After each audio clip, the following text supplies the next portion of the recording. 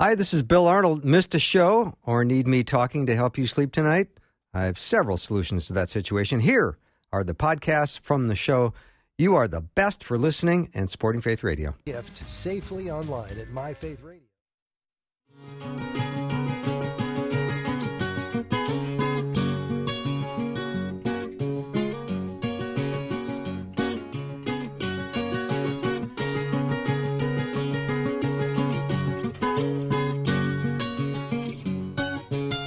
And a warm welcome to Afternoons with Bill Arnold. That would be me, and I'm so glad that we've got this time together. I'm looking forward to this hour. Dr. Cal Beisner is going to be joining me in just about a minute or so. And then Pastor Sean Winters is coming into studio, so I'm looking forward to both discussions I'm going to have with these fine gentlemen. As every time I get Cal on, I always get lots of letters from listeners go, he's really smart. Have him on again. So every time he calls, every time I call, he says yes. So I'm really glad I'm going to get a chance to chat with him again. And so let's not waste any more time. Let's take 60 seconds and bring him on. This Advent season, the Faith Radio team is taking the opportunity to know Jesus better by reading through the Gospel of Luke. Starting December 1st through Christmas Eve, we will be reading a chapter a day. If you'd like to join us, sign up online at myfaithradio.com. Open your Bible and start reading along. Together, we'll grow in our faith and celebrate the greatest gift this world has ever known, the birth of our Savior, Jesus Christ. Grow in your faith every day through Faith Radio. We offer unique, original content through daily live and nationally recognized programs. You can find local air times for all your favorite shows by visiting myfaithradio.com and clicking on the Schedule tab. And if you ever miss a show, you can always listen to the podcast anytime. Check out your local schedule page under the Schedule tab at myfaithradio.com.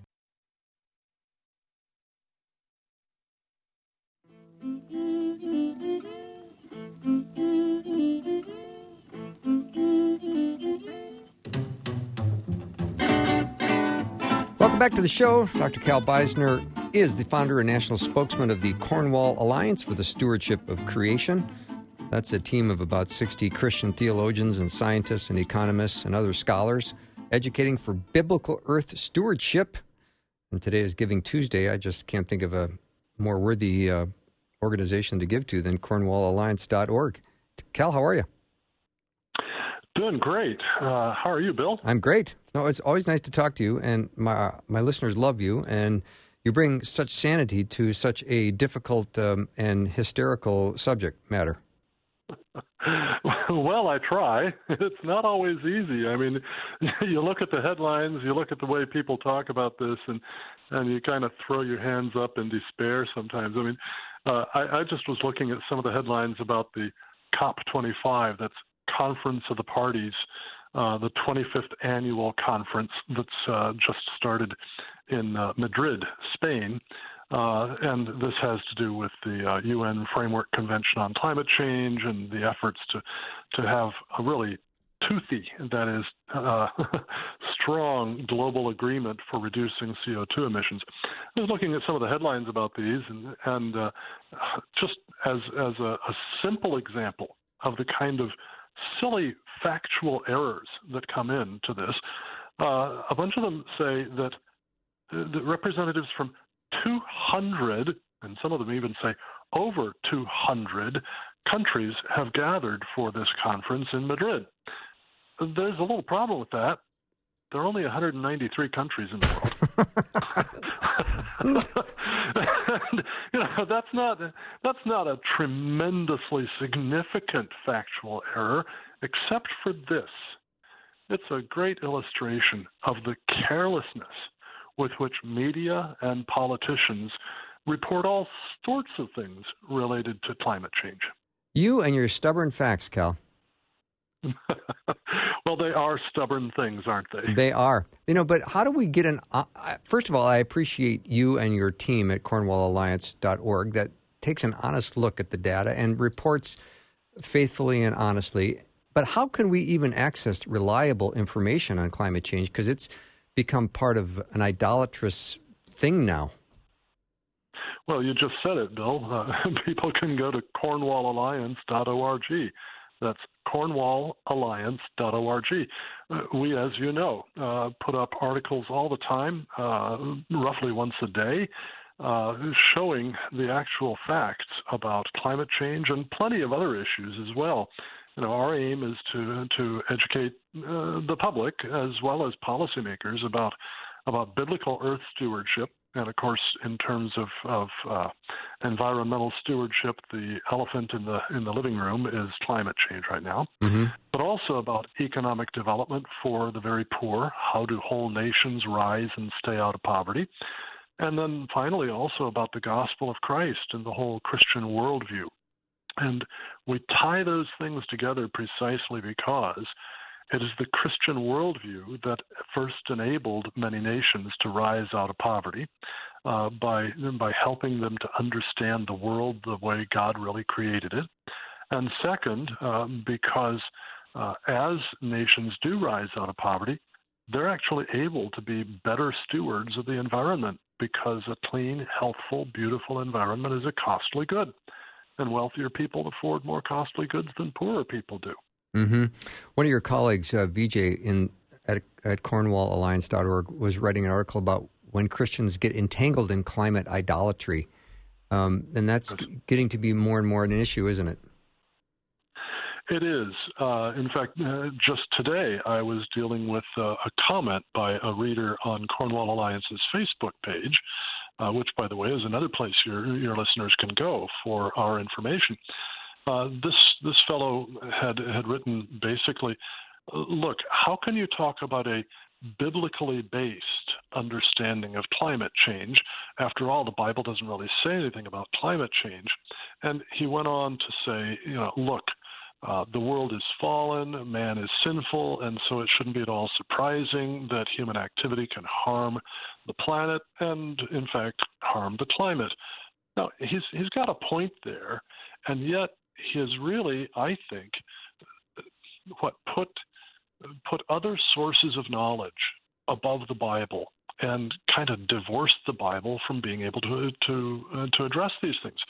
So I replied to his comment, which I frequently do, and I just pointed out, look, yeah, you're right. The Bible doesn't tell us exactly how much warming is going to come if you double the amount of CO2 in the atmosphere, but it does tell us that when God finished creating everything, he called it very good. And one of our senior fellows, Dr. Roy Spencer, a meteorologist and climatologist at the University of Alabama, and really one of the world's perhaps half dozen or so top climate scientists, years ago, about 20 years ago, was thinking about that, meditating on that verse, and he thought to himself, would it be a very good climate system that would respond to a tiny, tiny change in atmospheric chemistry, CO2 going from 28 thousandths of a percent to 56 thousandths of a percent of the atmosphere by just becoming catastrophic? That doesn't sound like a very well-designed climate system. So Roy actually designed an experiment to test that claim. His experiment used the NASA global temperature monitoring satellites that he has access to because of his work. And he said, look, if this claim is true, clouds should respond to a change in temperature at the surface of the Earth by changing in ways that actually increase that change. But if it's false, clouds should respond in a way that decreases that change. So he just simply ran the data from the satellite observations over a period of a couple of decades, and he discovered that clouds change. If you get a little warming at the surface, clouds change in a way that minimizes that warming. If you get a little cooling at the surface, clouds change in a way that minimize that warming. So, what we find is that if we actually go to empirical observation and get away from just simply wanting to do hypotheses, do guesses, which is basically what computer models do, we wind up with very different answers from what the models would bring us. And yet the UN Intergovernmental Panel on Climate Change operates almost entirely based on the computer models. So trying to cut through the some of the hysteria, because over 200 countries have gathered, and they're all speaking the same language. Yeah. Over 200 out of the 193 countries that exist. Yes, right. That will make me laugh for the rest of the night, Cal.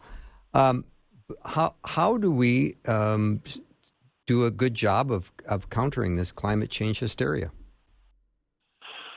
Well, I think what we have to do is do what the Apostle Paul tells us to do in 1 Thessalonians 5:21: test all things, yes. Hold fast what is good. And, that's really the key to science itself. That is really the origination of science, is this biblical understanding that we're supposed to be skeptical. We should test. We should be like the Bereans, who, when they heard the Apostle Paul preach, they searched the scriptures to see whether these things were so. Well, when we hear claims about global warming, we should be searching the actual empirical data to find out whether those claims are true. Well, that's what we do constantly at the Cornwall Alliance, and we report on that. So, what can we do to cut through the hysteria? We can go from the media headlines, we can go from the computer climate model projections to the actual hard data. And that's what we feature so frequently at the Cornwall Alliance. Yeah, and that's why I appreciate you and your team of brilliant thinkers. Let me take a little break. Dr. Cal Beisner is my guest. He is the founder of the Cornwall Alliance. That's cornwallalliance.org. We have a question for Cal, something you've heard or something you'd like him to clarify, or a question you'd like to ask. We'd be happy to hear it. 877-933-2484 is the text. Again, 877-933-2484. We'll be right back.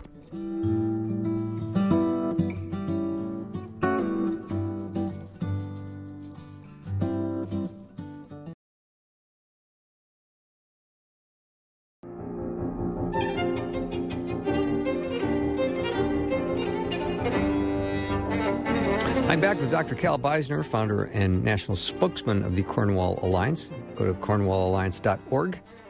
And Cal, right before we went to break, I was kind of thinking about data that's available. And, you talked about the headline with over 200 countries when there's only 193 countries, and I'm so amused by that. Mm-hmm. But then, I also think about just the hysteria that is created when, things like winter comes early and everyone goes crazy. This is what they do to keep reinforcing. Yeah. And Bill, unfortunately, it just plain and simply is hard work. It's not easy to get past these hysterical things. I think, for example, of a time, it was about 1.5 years, 2 years ago, when we got a question from somebody who said, look, the Georgia temperatures have been going up and up and up. It's been getting hotter and hotter in the summers in Georgia. Everybody can see that. And then he referred to various new record highs that had been established in Georgia. Well, the fact is that any given summer, there are going to be some new record highs pretty much anywhere, just simply as a result of the normal fluctuations up and down of temperature. Mm-hmm. Good meteorologists know that. What people don't realize is that those new record highs say nothing about any long-term trends. So I went to my good friend, Dr. John Christie at the University of Alabama, and I said, John, can you give me the hard data in terms of long-term temperature trends for the average temperature for the state of Georgia from 1900 to the present? And John came up with those hard data for me, just literally within a matter of an hour. And what did they show? There had been absolutely no change in average summer high temperatures in Georgia over that period.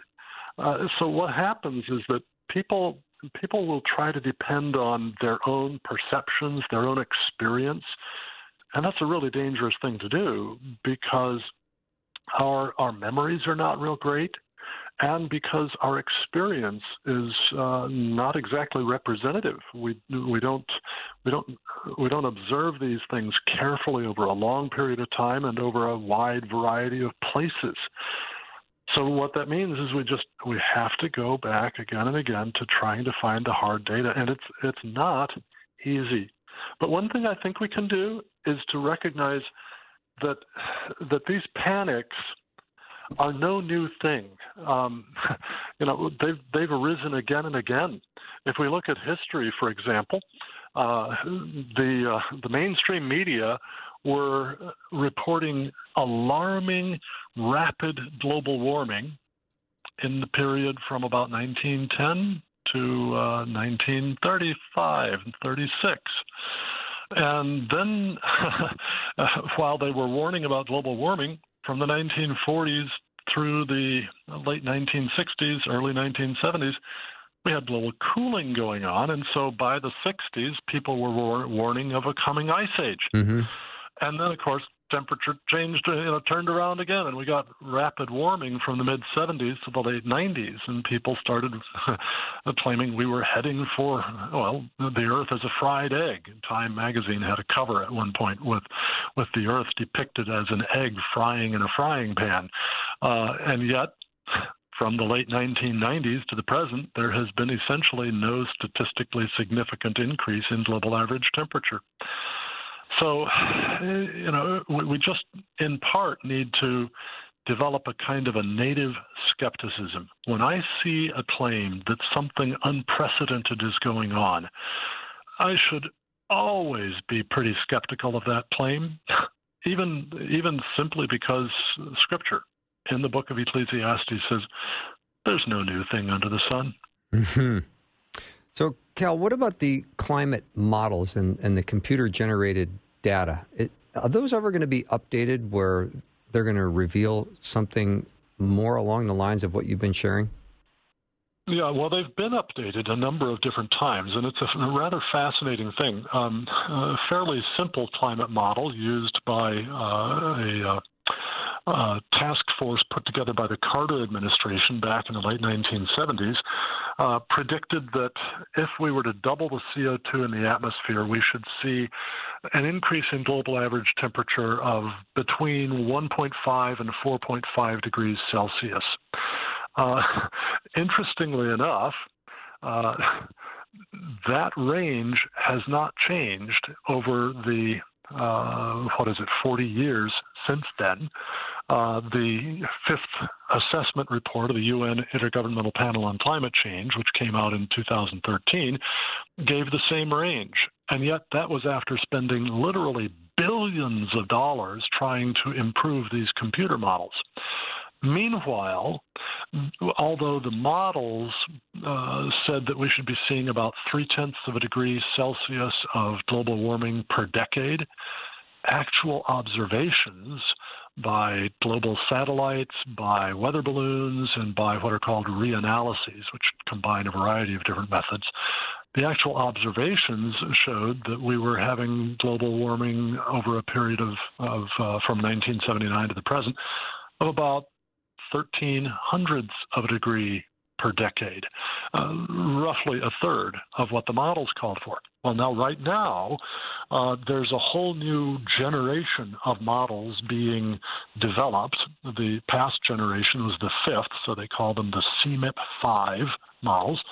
This generation will be CMIP-6. And the early results from the CMIP-6 models call for even faster, even greater warming from CO2. But what's really interesting is that the observations show that the CMIP-5 models already exaggerated the warming. So clearly what's happening is that the modelers are taking their basic assumptions and going with those instead of what we see when we look at the real world. That's the opposite of the true scientific method. The late Nobel Prize-winning physicist Richard Feynman, in a wonderful, wonderful lecture that you can actually watch a clip of on YouTube. Just Google for Richard Feynman, that's Feynman, and then the phrase key to science. In that clip, Feynman points out that it is the key to science that you compare predictions based on your hypothesis with real-world observations. And he says, if the observations contradict the predictions, your hypothesis is false. Doesn't matter how smart you are, doesn't matter how beautiful your hypothesis is, doesn't matter how many people agree with you. If the observations contradict your hypothesis is false. And you got to go back to the drawing board and start over again. Unfortunately, we're not seeing that happening with the scientists behind the climate models, and that suggests to me that they are more committed to an agenda of some sort than they are to actual scientific method. Mm-hmm.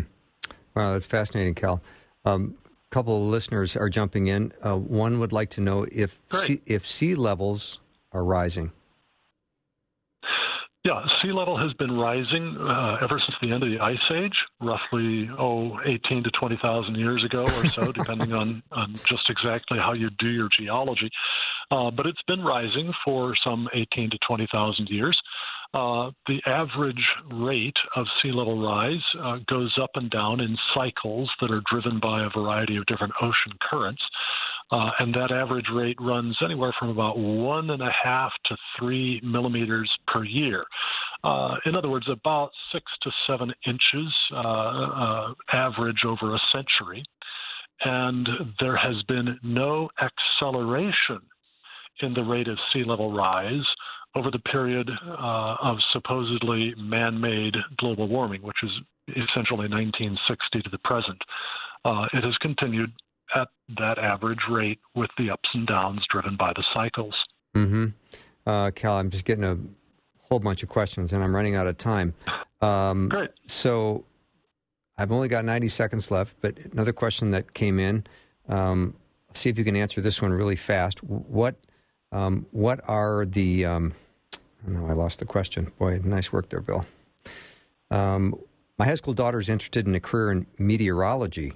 But what are they being taught? What are college teaching students about global warming?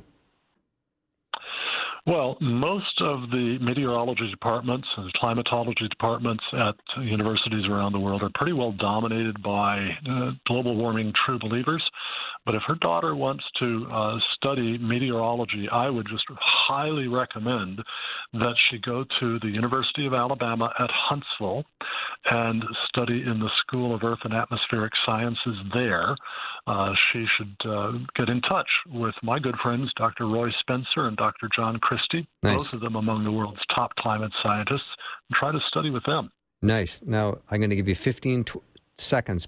Connect the dots between false climate change, false climate claims, and increased government control.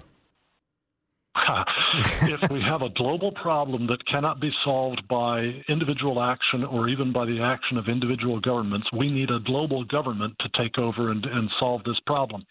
And that's why you do, in fact, have at the very top of the global warming alarmist movement a large number of people who are out to bring about global governance. Thank you, Cal, so much. CornwallAlliance.org. Head over there today and check it out, CornwallAlliance.org. Thanks, Cal. Nice to be with you. Thanks, Bill. God bless. You bet. Dr. Cal Beisner has been my guest. We'll take a short break and then we'll...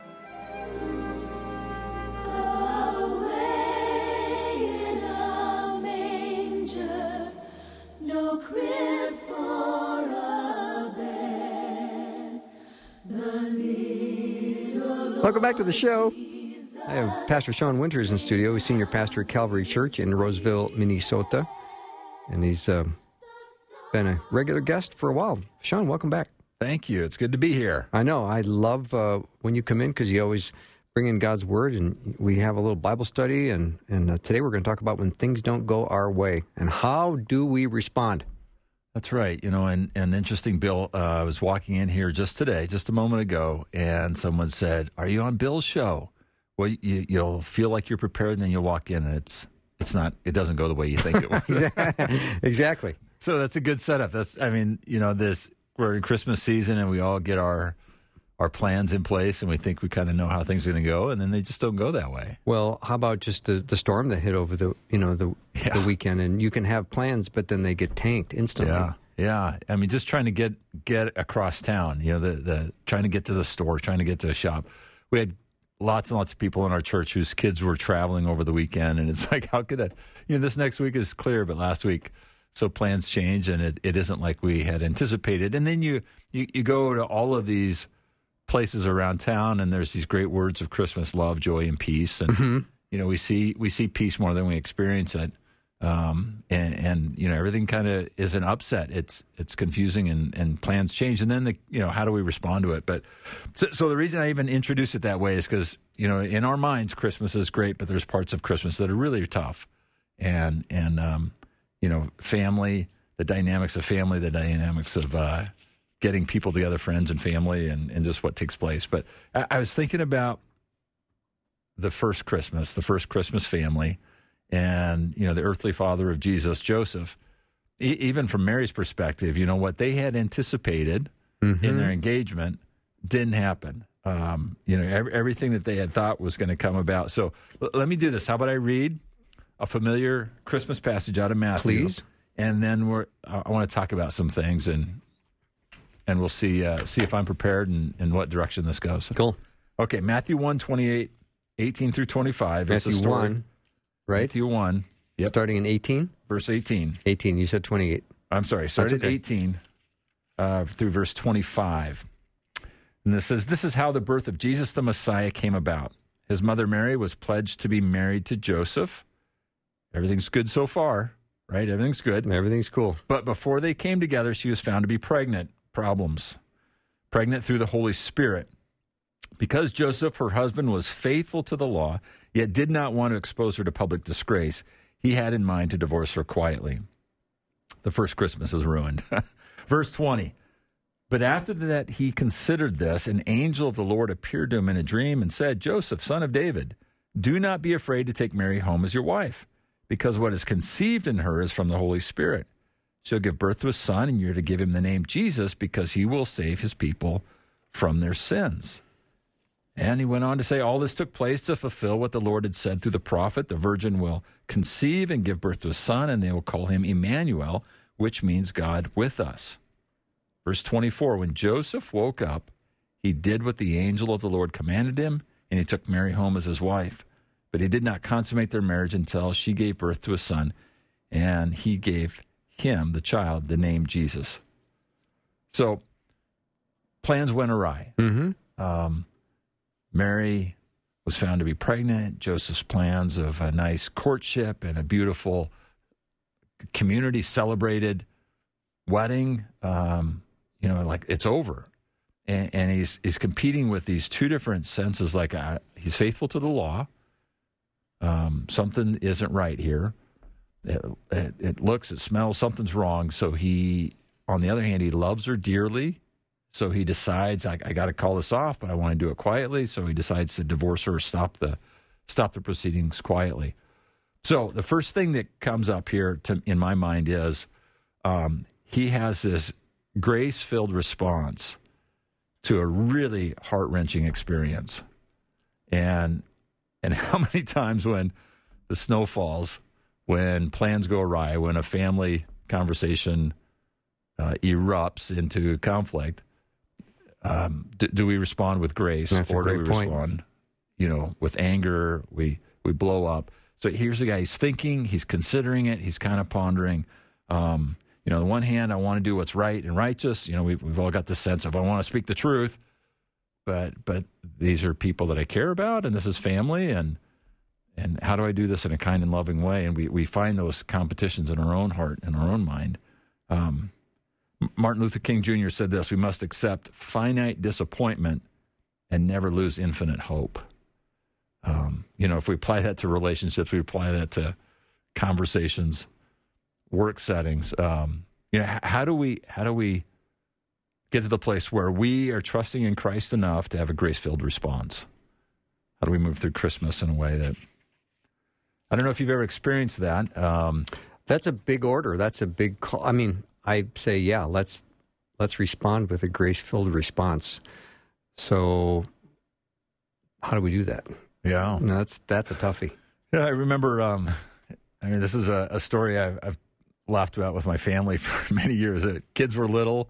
I'm sitting in the old minivan in the mall parking lot. My wife is just going to run in and shop for something, and another car pulls in with the same idea. The driver's still staying there, but the passenger hops out, parked too close to me, swung the door open, hit my van.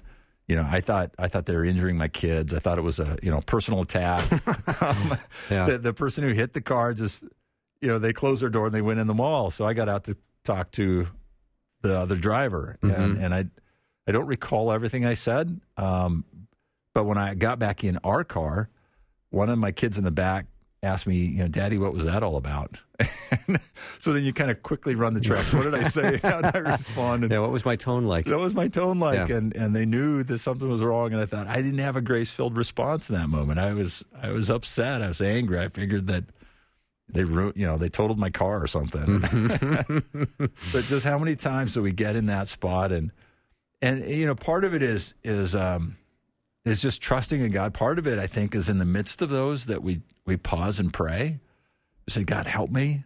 That we anticipate as we walk into the workplace or into school that there's going to be things that kind of hit me the wrong way today. God, help me to be grace-filled. I think part of maybe is just keeping it in the front of us. Mm-hmm.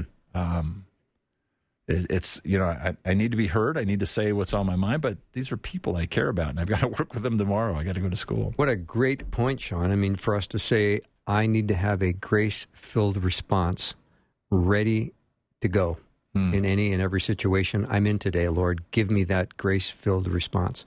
I mean, if you put it in the front of your brain, maybe there's a chance then you will at least get a signal alert. You go to it, yeah. Yeah, that says, all right, this is at least what you want to do. Yeah. Whether or not you can do it. Yeah, the Christmas story is just so familiar to us that we breeze right through it. Mm-hmm. But when you think about Joseph and what he had hoped and planned, and then he gets word, the woman that you're engaged to is pregnant, and for him, it's off the table. And it's not like he lived in Manhattan and could just move to Jersey, right, and not not see anybody again ever. Yeah. Yeah, just say, I'm going to quit following her.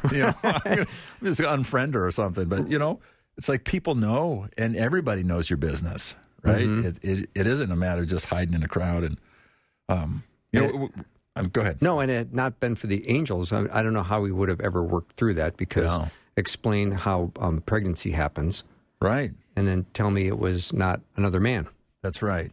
Yeah, and then you get that. So the first one is this idea that, man, he responded with grace, and then, it says he considered it, and he's either deep pondering or it's late at night because he ponders it so much and he falls asleep. So he's thinking about it, and then it says that the angel spoke to him in a dream. So he's worn out, like, I'm going to just sleep on this thing, and then the angel comes to him and speaks to him and calls him, the son of David. So he labels him. He says, man, you're called, you're positioned. He's calling him to a higher level. And then he explains it to him, and he explains it in a way that doesn't really clear the issue up for us. I mean, we still don't know how the pregnancy happened, but this is the first time that Joseph has like an inkling. Now, interesting, we never hear Joseph talk anywhere in Scripture. He's a non-speaker. But 4 different times angels came to him. So either he's highly important, or the guy needs direct messages. The angel shows up and says, "Here's time out, buddy. Here's what you need to do." Right. I mean, this is a big call, but the angel comes to him and says, "Hey, don't worry. She's pregnant, but she's pregnant by the Holy Spirit. It's okay to move forward. I want you to go. I want you to take her as your wife." And so then he kind of gets the bigger picture. So first of all, it happens, plans run off the road, and we're going to try and have a grace-filled response. Secondly, we kind of get this aha of what God is doing. And I think for Joseph, aha was closely tied to oh no. Sometimes that happens to all of us, right? Mm-hmm. Like an aha, like God is moving in a different direction, and he's taking this conflict rises up, this confrontation happens. A friend that we love dearly is moving out of town, and like the aha, God is doing something, and there's also an oh no to it. Mm-hmm. And I think Joseph had that. He probably had this aha, and then he had this oh no, like what do I do now? Because this is what God is asking me to do. And the angels come to him again and again and like have this conversation. Here's what I want you to do. And Joseph slowly sees, here's the plan of God. Here's the plan of God. Which I haven't never had an angel come to me. Have you ever had? I haven't, and no, we don't ever talk about this. It's like, who does Joseph process this with? Yeah. Anybody? So I had this dream last night, his angel came to me. Yeah. It's like he just understands and obeys. Right. Which is so powerful. But there's no other kind of information we have about how Joseph was processing this angelic visit in his dream. And clearly he's talking about it because we have it in the Bible for us to understand. Here's what took place. He's got a great memory. Here's what was said. So he's somehow telling people. But where does he process something like that? And when you get that sense, here's what God is doing in my life. Where do we process that? How do we really get a sense of clarity around that? Because we can have a good first response. And we can be gracious about it, but if it's like a whole new direction, which this was for Joseph, and you've got to have a place where you can process that and say, okay, am I getting this right? This is what God is actually leading me to do, short of an angel visiting, which I haven't had yet. Yeah. But there's been a lot of those big decisions that I'm trying to... Boy, if we can spend this time being encouraging, Sean, to respond with grace. I mean, seriously, if we walked away with that today, I will double your honorarium. There you go. Which, by the way, is 0, so it really doesn't matter. Let me take a little break. When we come back, let's talk about the surprises in Mary's life. Okay. Does that sound like a plan? Let's do that. Pastor Sean Winters is in studio. He is the senior pastor at Calvary Church here in Roseville, Minnesota. We'll be right back.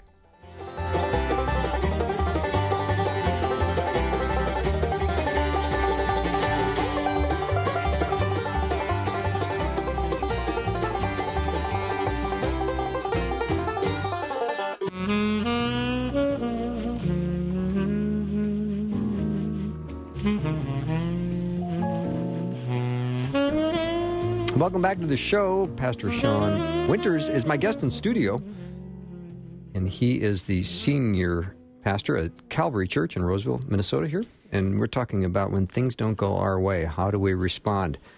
Just during the break, we were all chatting about expectations, and I want to talk about that, but I first want to start with some of the surprises that Mary was having. She never expected to be the mother of the Messiah as a virgin, did she? No, she did not. And here's a young woman who, in her mind eye, she's just a regular person, and she's just going through a process, and she's excited about it. I mean, the biggest thing is I'm getting engaged, and a marriage is going to take place, and usually that was over a long period, but and then all of a sudden this angel shows up, and she's absolutely blown away. And it's something that. We're told later that she ponders things in her heart. She just kind of mulls over these things. And can you imagine the early days of that pregnancy, like what just took place, and this angel that, what in the world was that all about? Where does she process that sense of... Good point.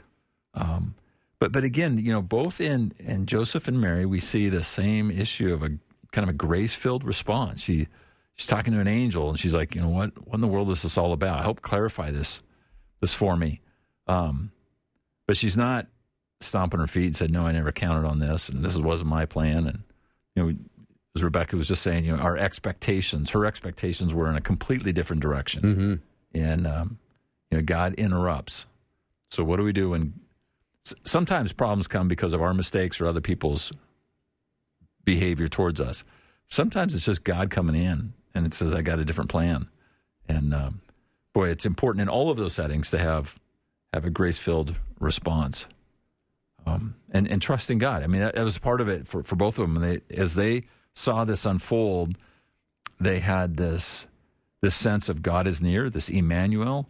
An angel came and visited me, and I'm sure that Joseph and Mary talked about this. An angel came and visited me in a dream, and I'm coming back to you, and I'm telling you, I know what's going on, but I still want I still want to do this marriage thing Mm-hmm. because God told me. And I'm sure they had this like, what in the world? What in the world's happening here? But as they had this sense of Emmanuel, God with us, God is near, God's doing something far beyond us in this moment. And, I think we probably ought to grab hold of that a little bit more, that God is doing something bigger than we really see. And our job is to be faithful in this and keep on just fighting the good fight, so to speak. Mm-hmm. Mary certainly has an incredible amount of beautiful, pure faith to believe that she would become pregnant by the Holy Spirit and give birth to the Messiah. We've been talking about, it seems like babies and Christmas today, which has been a wonderful combination. But imagine that young mother holding that child next to her chest and thinking, this is the Savior of the world. Yeah. How crazy is that? That is phenomenal. It is absolutely unbelievable. Yeah, and these two were a young couple that had a sense of deep awe and respect for God. It was something that was altogether bigger than them, and the God of the universe. They would have a high view of God, and yet that. And a high expectation of what Messiah was. They would have a great, sense of anticipation along with the other people of like what Messiah can mean. And for her to say, yeah, by the way, I think this is it. I think that Messiah promise is right here in my arms. But here again, you saw people that walk forward faithfully. She was probably a lot younger than Joseph. But just the impact of what they walk through in real time, in real community, the confusion, the misunderstanding, the long looks. Mm-hmm. I'm sure Joseph's. I don't know what kind of group he's in. Joseph's friends are all hearing about what took place, and hey, I hear the woman you're engaged to is already pregnant. What's going on there? And hey, listen, I'm going to marry. I'm moving forward. Mm-hmm. Why? Well, all right, God told me. What? In a dream through angels. Yeah. How did he tell you? Yeah, it was in a dream. Really? Come on. And as they walk through that, it was like, well, this is what I'm going to do. So, what you talked about before, the sense of simple obedience. You get down to verse 24 and 25, and it says, when Joseph woke up, he did what the angel of the Lord had commanded him. Okay, I'm going to do it. Simple obedience. Simple obedience. Mm-hmm. It was quick. He was absolutely willing to do it. And something else that I think I see here is that there was, maybe it's too ambitious to say it was enthusiastic.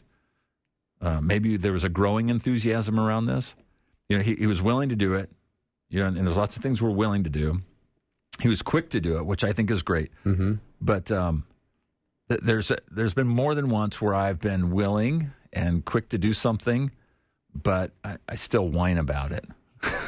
I still say, hey, this. Did you read my book on whining? That's chapter 4. I think you gave me an autographed copy. I did, yeah. Yeah, no, it was just great. I found that it was a very useful resource, and I've been able to whine in many different ways. I'm pleased to hear that, yes. So so he didn't whine about it. He didn't complain. He didn't tell 16 people why he wouldn't have picked it to go this way. Right. He got up. It says he woke up. He did what the angel commanded. He took Mary home as his wife. He didn't consummate the marriage. Man, he followed through on this thing. Yes, he did. He honored her. He honored the story he heard. He gave Jesus the name Jesus. And the guy says, I'm going to be a second string dad here. I'm not dad, but I'm the earthly father. Mm-hmm. I'm going to raise this kid. I'm going to love this kid. I'm probably going to be misunderstood for the rest of my life. Trying to explain that one, at the high school basketball games. Right. Yeah, that's my. Well, anyway, never mind. Yeah, it's this whole angel thing. But man, so he's obedient. He's quick to obey. He is willing to obey. But I think there's an enthusiasm that is challenging to us to say, when we have a clear sense of what God's called us to do, boy, it's time just to do it. And that's easy to say, hard to do. I agree. So how do we respond when we're surprised, frustrated, and we want to do that in ways that honor God, but we sometimes don't always respond well? Yeah. Well, I think, if we could just think of some real practical things here, I think sometimes the best thing to do is to pause and not speak right away. I love the prayer in Nehemiah where he gets the bad news. He hears the bad news. He's in mourning. He's just tearful. He's got this beautiful prayer, Nehemiah chapter 1. And then he goes into the king's presence. King says, "Man, you're not looking good. What's up?" And Nehemiah, we read that he says a quick prayer to God, and then he speaks. Adding that pause, God help me. We see our conversations as in full view of God, and that not only do I represent myself in this conversation, but I'm representing God in this conversation. I think that's just a really helpful pattern. The other piece of it, let's just be honest, is that we're not going to always do this, right? We're going to blow it. We're not going to have a grace-filled response. We're going to chafe. And that's the sad reality, isn't it? Yeah. And the gospel is that we are, we serve a God who forgives, and that if we're quick to confess, and He's faithful to forgive us of those sins, and then we can start over, and we can go back and make things right. And hopefully the people in our lives will give us that grace as well, right? Yeah. Sean, Joseph doesn't really get a lot of attention. We don't hear a lot about him, and I don't think he speaks a word in Scripture, does he? No, he doesn't. Yeah, so yet, despite the fact that he, like you said, will live the rest of his life probably with people being suspicious, of what he did, he also was entrusted by God to sort of be the earthly example of fatherhood. Yeah. So he had some tremendous gifts and responsibilities as well. I mean, here he is, the earthly father of the Messiah. Yeah. Yeah, man, front row seat. No kidding. In one of the most amazing stories ever told.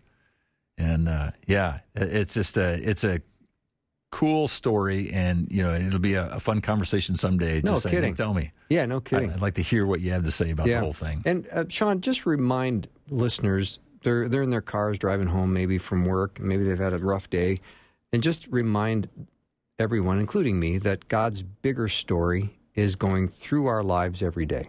Yeah, absolutely. I think that's a great reminder that God is working in and through us all the time. He sees us.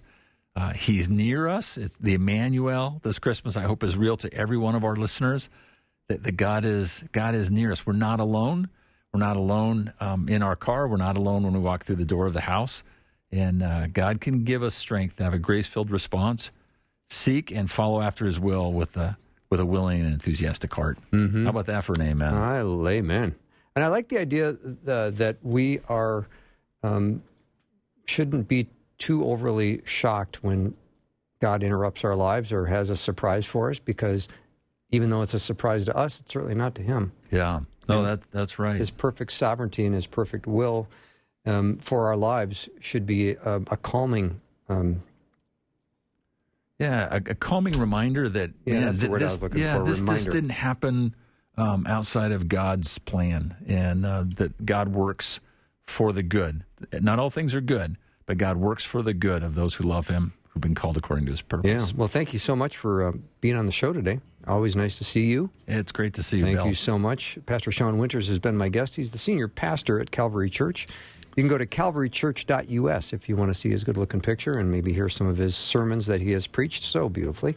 That wraps up our show for the day, and what a great reminder that God is working out in your life.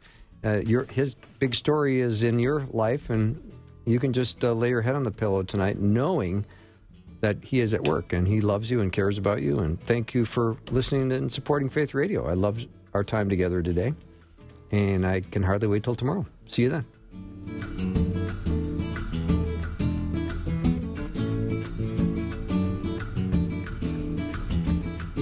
Thanks for listening. Programming like this is made available through your support. Information available at myfaithradio.com.